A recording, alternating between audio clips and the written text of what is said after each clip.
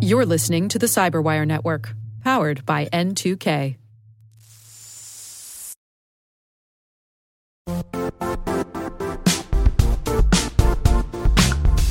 The IT world used to be simpler. You only had to secure and manage environments that you controlled. Then came new technologies and new ways to work. Now, employees, apps, and networks are everywhere. This means poor visibility, security gaps, and added risk. That's why Cloudflare created the first-ever connectivity cloud. Visit cloudflare.com to protect your business everywhere you do business.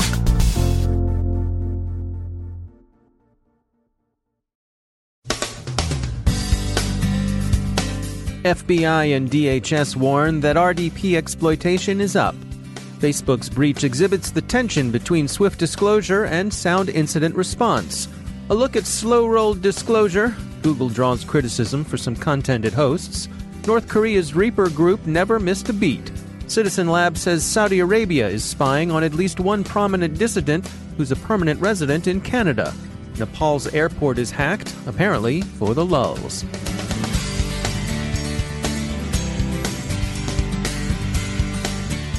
From the Cyberwire studios at Data Tribe, I'm Dave Bittner with your Cyberwire summary for Tuesday, October 2nd, 2018. In the U.S., the FBI and the Department of Homeland Security warn that exploitation of Remote Desktop Protocol, that's RDP, is on the rise.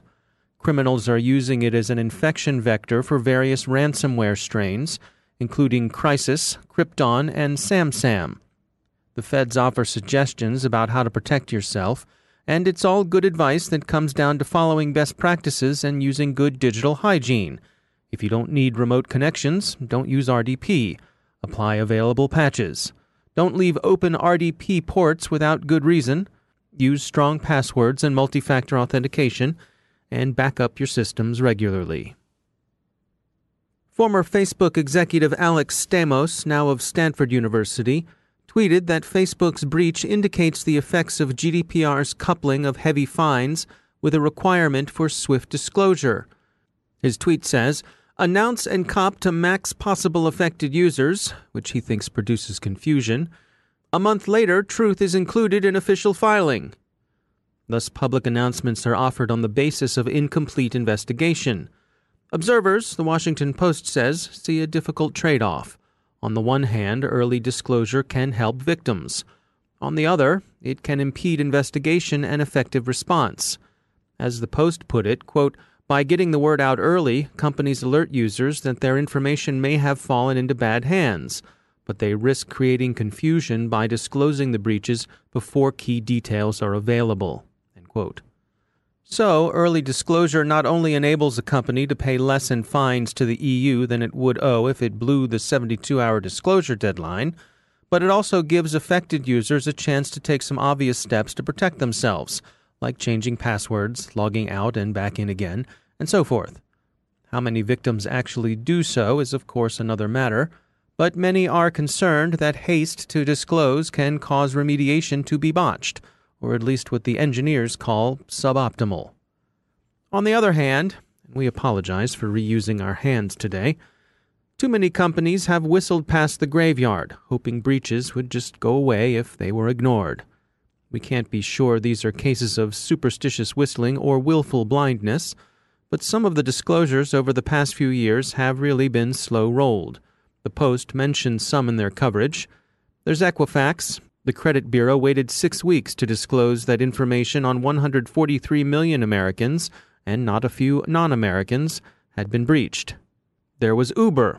The gig economy pioneer took a year to come clean about a hack that affected tens of millions of its contractor drivers. And then there's Yahoo. The company kept its own investors in the dark for 2 years before letting them know that, Russian hackers got information on 500 million users. All those companies have faced various penalties and court judgments over their breaches. Facebook is at least being compliant and appears to be working hard to clean up its problems, but here's an example of possible further problems. Facebook Messenger has almost 1.3 billion active users, making it the world's second biggest instant messaging service.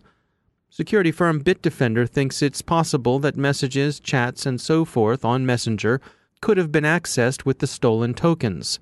No one, they point out, is quite sure yet what was actually taken, and Bitdefender believes we may see worse news to come. The incident continues to drive calls for privacy legislation in the U.S. Security firm Ping Identity recently released a pair of white papers outlining information gathered from their most recent CISO Advisory Council meeting, a gathering of security leaders from industries like healthcare, banking, travel and leisure, education, and others.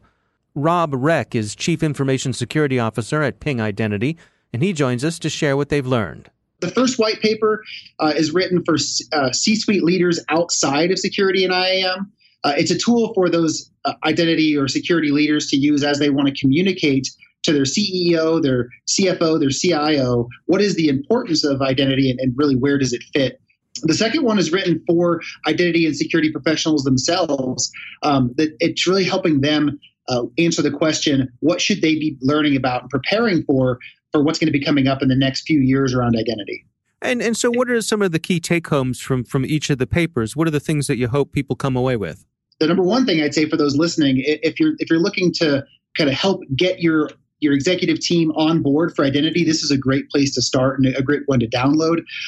I see a few of the highlights from it.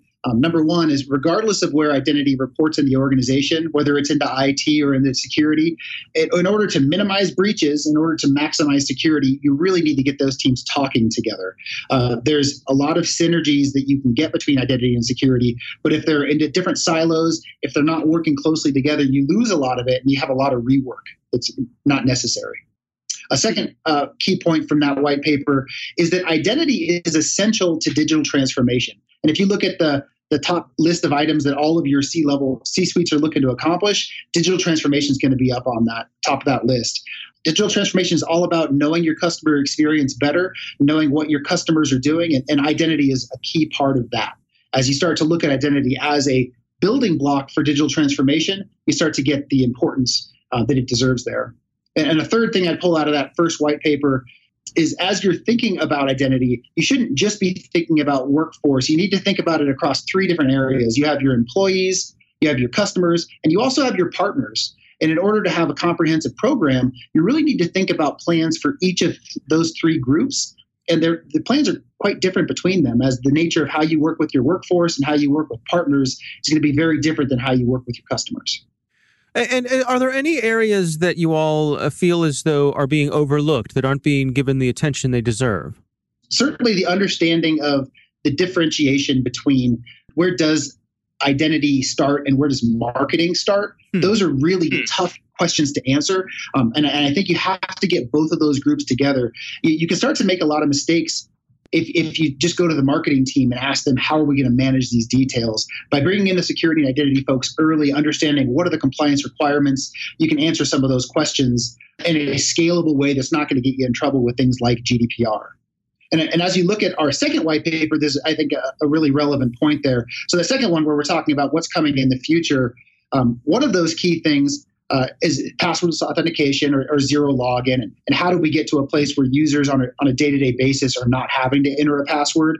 Using different kind of signals, doing different telemetry, you can start to manage risk. But the second one, which is where I was getting to here, is we look at things like behavioral analytics and machine learning, or as we at Ping call it, just intelligence. As you build intelligence into identity, that is what we've seen from all of these companies that are harvesting and selling information on consumers. The flip side of that coin is consent and privacy, right? These are two areas that you really have to think about both as you're coming up with your plan. As we use customer data to make smarter choices, as we use customer data to give a better experience, we also have to provide customers with the ability to opt in and to opt out and to truly own their own data about themselves. It's going to be a balance for years to come here. And those organizations that are able to quickly recognize that it is a market differentiator to be the ones who can not only give a good experience, but also let customers know what's being held about them, those are the ones who are going to win, and this new world is coming up. That's Rob Reck from Ping Identity. The white papers are titled 7 Trends That Will Shape the Future of Identity and 8 Things Your C-Suite Should Know About Identity. You can find both of them on the Ping Identity website. Google is having trouble keeping unwanted material off its platforms. YouTubers have posted instructions for hacking Facebook. The Telegraph reports that the videos address such topics as how to get into people's Facebook profiles by stealing access tokens, and other elements of what observers have called the daisy chain of vulnerabilities that were exploited in the recent breach. YouTube has removed some, but apparently not yet all, of the instructional videos. They've drawn thousands of views. How serious a matter this might be is unknown, especially since Facebook says it's closed the vulnerabilities, but the videos can't be regarded as a good thing. One of the YouTube screenshots the Telegraph reproduces includes an unidiomatic disclaimer across the bottom, "for only educational purposes," says the note underneath the picture of the hacker, shown with hands clasped, perhaps in prayer, while wearing fingerless gloves, a Guy Fawkes mask, and the obligatory hoodie. Right, educational purposes only. Education in the lulls. And what's with the hoodie anyway? Are anarcho-syndicalist hacktivists and cybercriminals really that uniform-conscious? You're apparently likelier to see U.S. Marines wandering around outdoors without their cover than you are to see Jack and Jill Hacker without their hoodies. Well, all we know is what we read in the papers and see on TV and in the movies, so it must be true. Google is also taking some criticism for the sorts of advertising it accepts. Fraudsters are apparently still able to buy ads, despite Mountain View's public determination to stop them from doing so. The Times of London complains that they were able to buy ads at the rate of $1 per click with the obviously fraudulent come-ons of buy fake ID, buy fake passport, and buy fake reviews. The two incidents really don't seem to indicate any malice toward Facebook, nor any particular commitment to collaboration with criminal enterprises as a business model. Instead, they offer another instance of the difficulty of content moderation, especially when the business of posting and hosting content can move in near real time. Hopes that the North Korean government might dial back their hacking, thanks to the lure of becoming something approaching a more normal country, seem to have faltered. Palo Alto Networks notes that Pyongyang's Reaper Group deployed malware Noki and Dogcall in June against a range of companies. The campaign involved exfiltration of screenshots, keylogging, and staging of further infestations. The motive was apparently the DPRK's usual one, financial gain. The University of Toronto's Citizen Lab reports finding Pegasus spyware from NSO Group in a Saudi dissident's phone. The affected person, Omar Abdulaziz, is a permanent resident of Canada. He's been critical of the kingdom and has received asylum in Canada. Citizen Lab attributes the infection to the Saudi government, and they say they've been unable to find any Canadian permission given for surveillance of Abdulaziz or anyone else. And finally, Tribhuvan International Airport in Nepal saw its official website taken offline between September 28th and 30th. It appears to have been a case of hacktivism, if counting coup for the lulls can be considered hacktivism. The unidentified hacker who claimed responsibility commented, "Typical idiot security." Nepalese authorities think it's some guy in Indonesia. Their report doesn't say whether they think he's wearing a hoodie, but be on the lookout.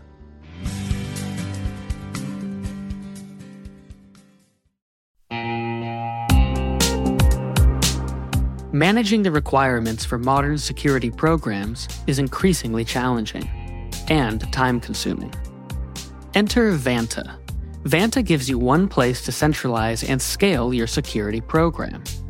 Quickly assess risk, streamline security reviews, and automate compliance for ISO 27001, SOC 2, and more. You can leverage Vanta's market-leading trust management platform to unify risk management and secure the trust of your customers. Plus, use Vanta AI to save time when completing security questionnaires. CyberWire Daily listeners can get $1,000 off by going to vanta.com/cyber. That's VANTA.com/cyber.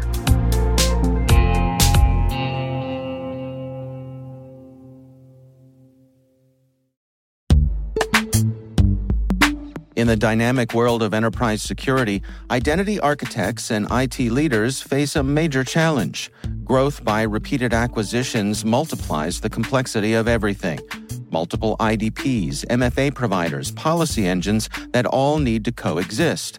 This can lead to fragmented user identities and policies that create security vulnerabilities and add access friction. Strata Identity solves this.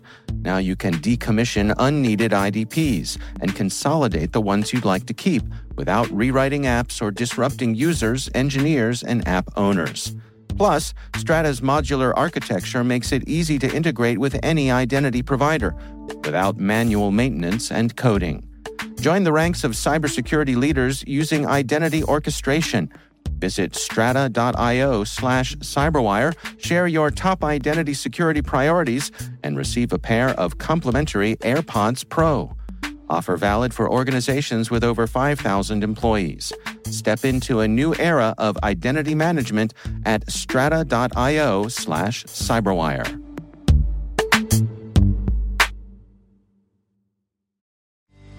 And joining me once again is Joe Carrigan. He's from the Johns Hopkins University Information Security Institute. He is also my co-host on the Hacking Humans podcast. Joe, welcome back. We have a story from Naked Security from Sophos. Right. And the title of it is Android Password Managers Vulnerable to Phishing Apps. Yes, it is. Take us through what's going on here. All right. So what's happening is there are these Android password manager apps. And, right. And I'm a big proponent of password managers, whichever one you choose to use. Yeah. The way they work with websites is different from the way they work with apps. Okay. So if you're on your desktop and you're going to have these things integrate with your browser, they're going to check the site certificate before they send a username and password to it. I see. Right, to make sure you're not on the phishing website. It's automatic before they automatically fill in your information. They're going to autofill. They double check. Exactly. Okay. Before they autofill, they double check. Which is a great idea. However, once you are talking about using an app, that becomes a different issue. Let's say I'm a customer of Dave's Bank. Right. Right. And I go and I download Dave's banking app to get access to Dave's Bank. Right. The password manager is going to say, this is Dave's Bank app, and I'm going to go ahead and fill it in. Right. Right. But let's say somebody malicious out there creates a bank app called Dave's Bank and fills out enough metadata in the package to make it look like Dave's Bank. They can fool the password manager into providing the credentials, the legitimate credentials to my account to the malicious app. And once I've done that, autofilled I've told the password manager to autofill the username and password, just gets sent to the attacker, and then the attacker logs into my account at Dave's Bank and drains my account. I see.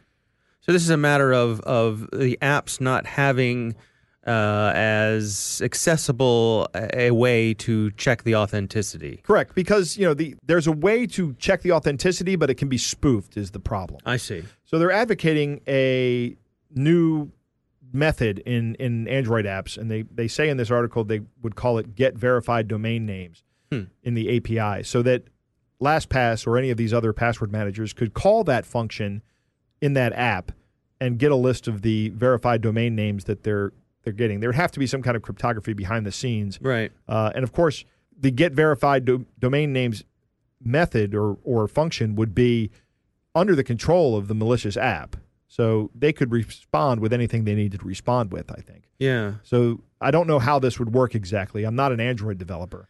But so there has to be some significant cryptography under the hood for that. Yeah, it's interesting too because it's sort of it's a multi-layered thing here because for this to happen, you've already gotten to the point where you've been fooled once by downloading the malicious app. Correct.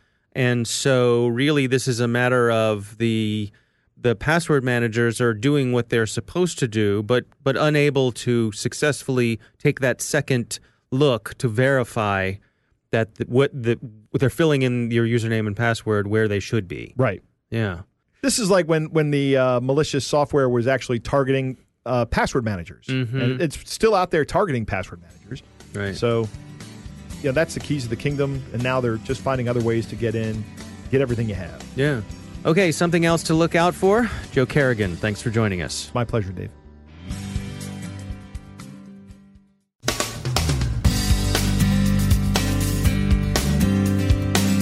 And that's the Cyberwire. For links to all of today's stories, check out our daily briefing at thecyberwire.com. And for professionals and cybersecurity leaders who want to stay abreast of this rapidly evolving field, sign up for CyberWire Pro. It'll save you time and keep you informed. Listen for us on your Alexa smart speaker, too. The Cyberwire podcast is proudly produced in Maryland out of the startup studios of Data Tribe, where they're co-building the next generation of cybersecurity teams and technologies. Our amazing Cyberwire team is Elliot Peltzman, Puru Prakash, Stefan Vaziri, Kelsey Bond, Tim Nodar, Joe Kerrigan, Carol Terrio, Ben Yellen, Nick Valecki, Gina Johnson, Bennett Moe, Chris Russell, John Petrick, Jennifer Iben, Rick Howard, Peter Kilpie, and I'm Dave Bittner. Thanks for listening. We'll see you back here tomorrow.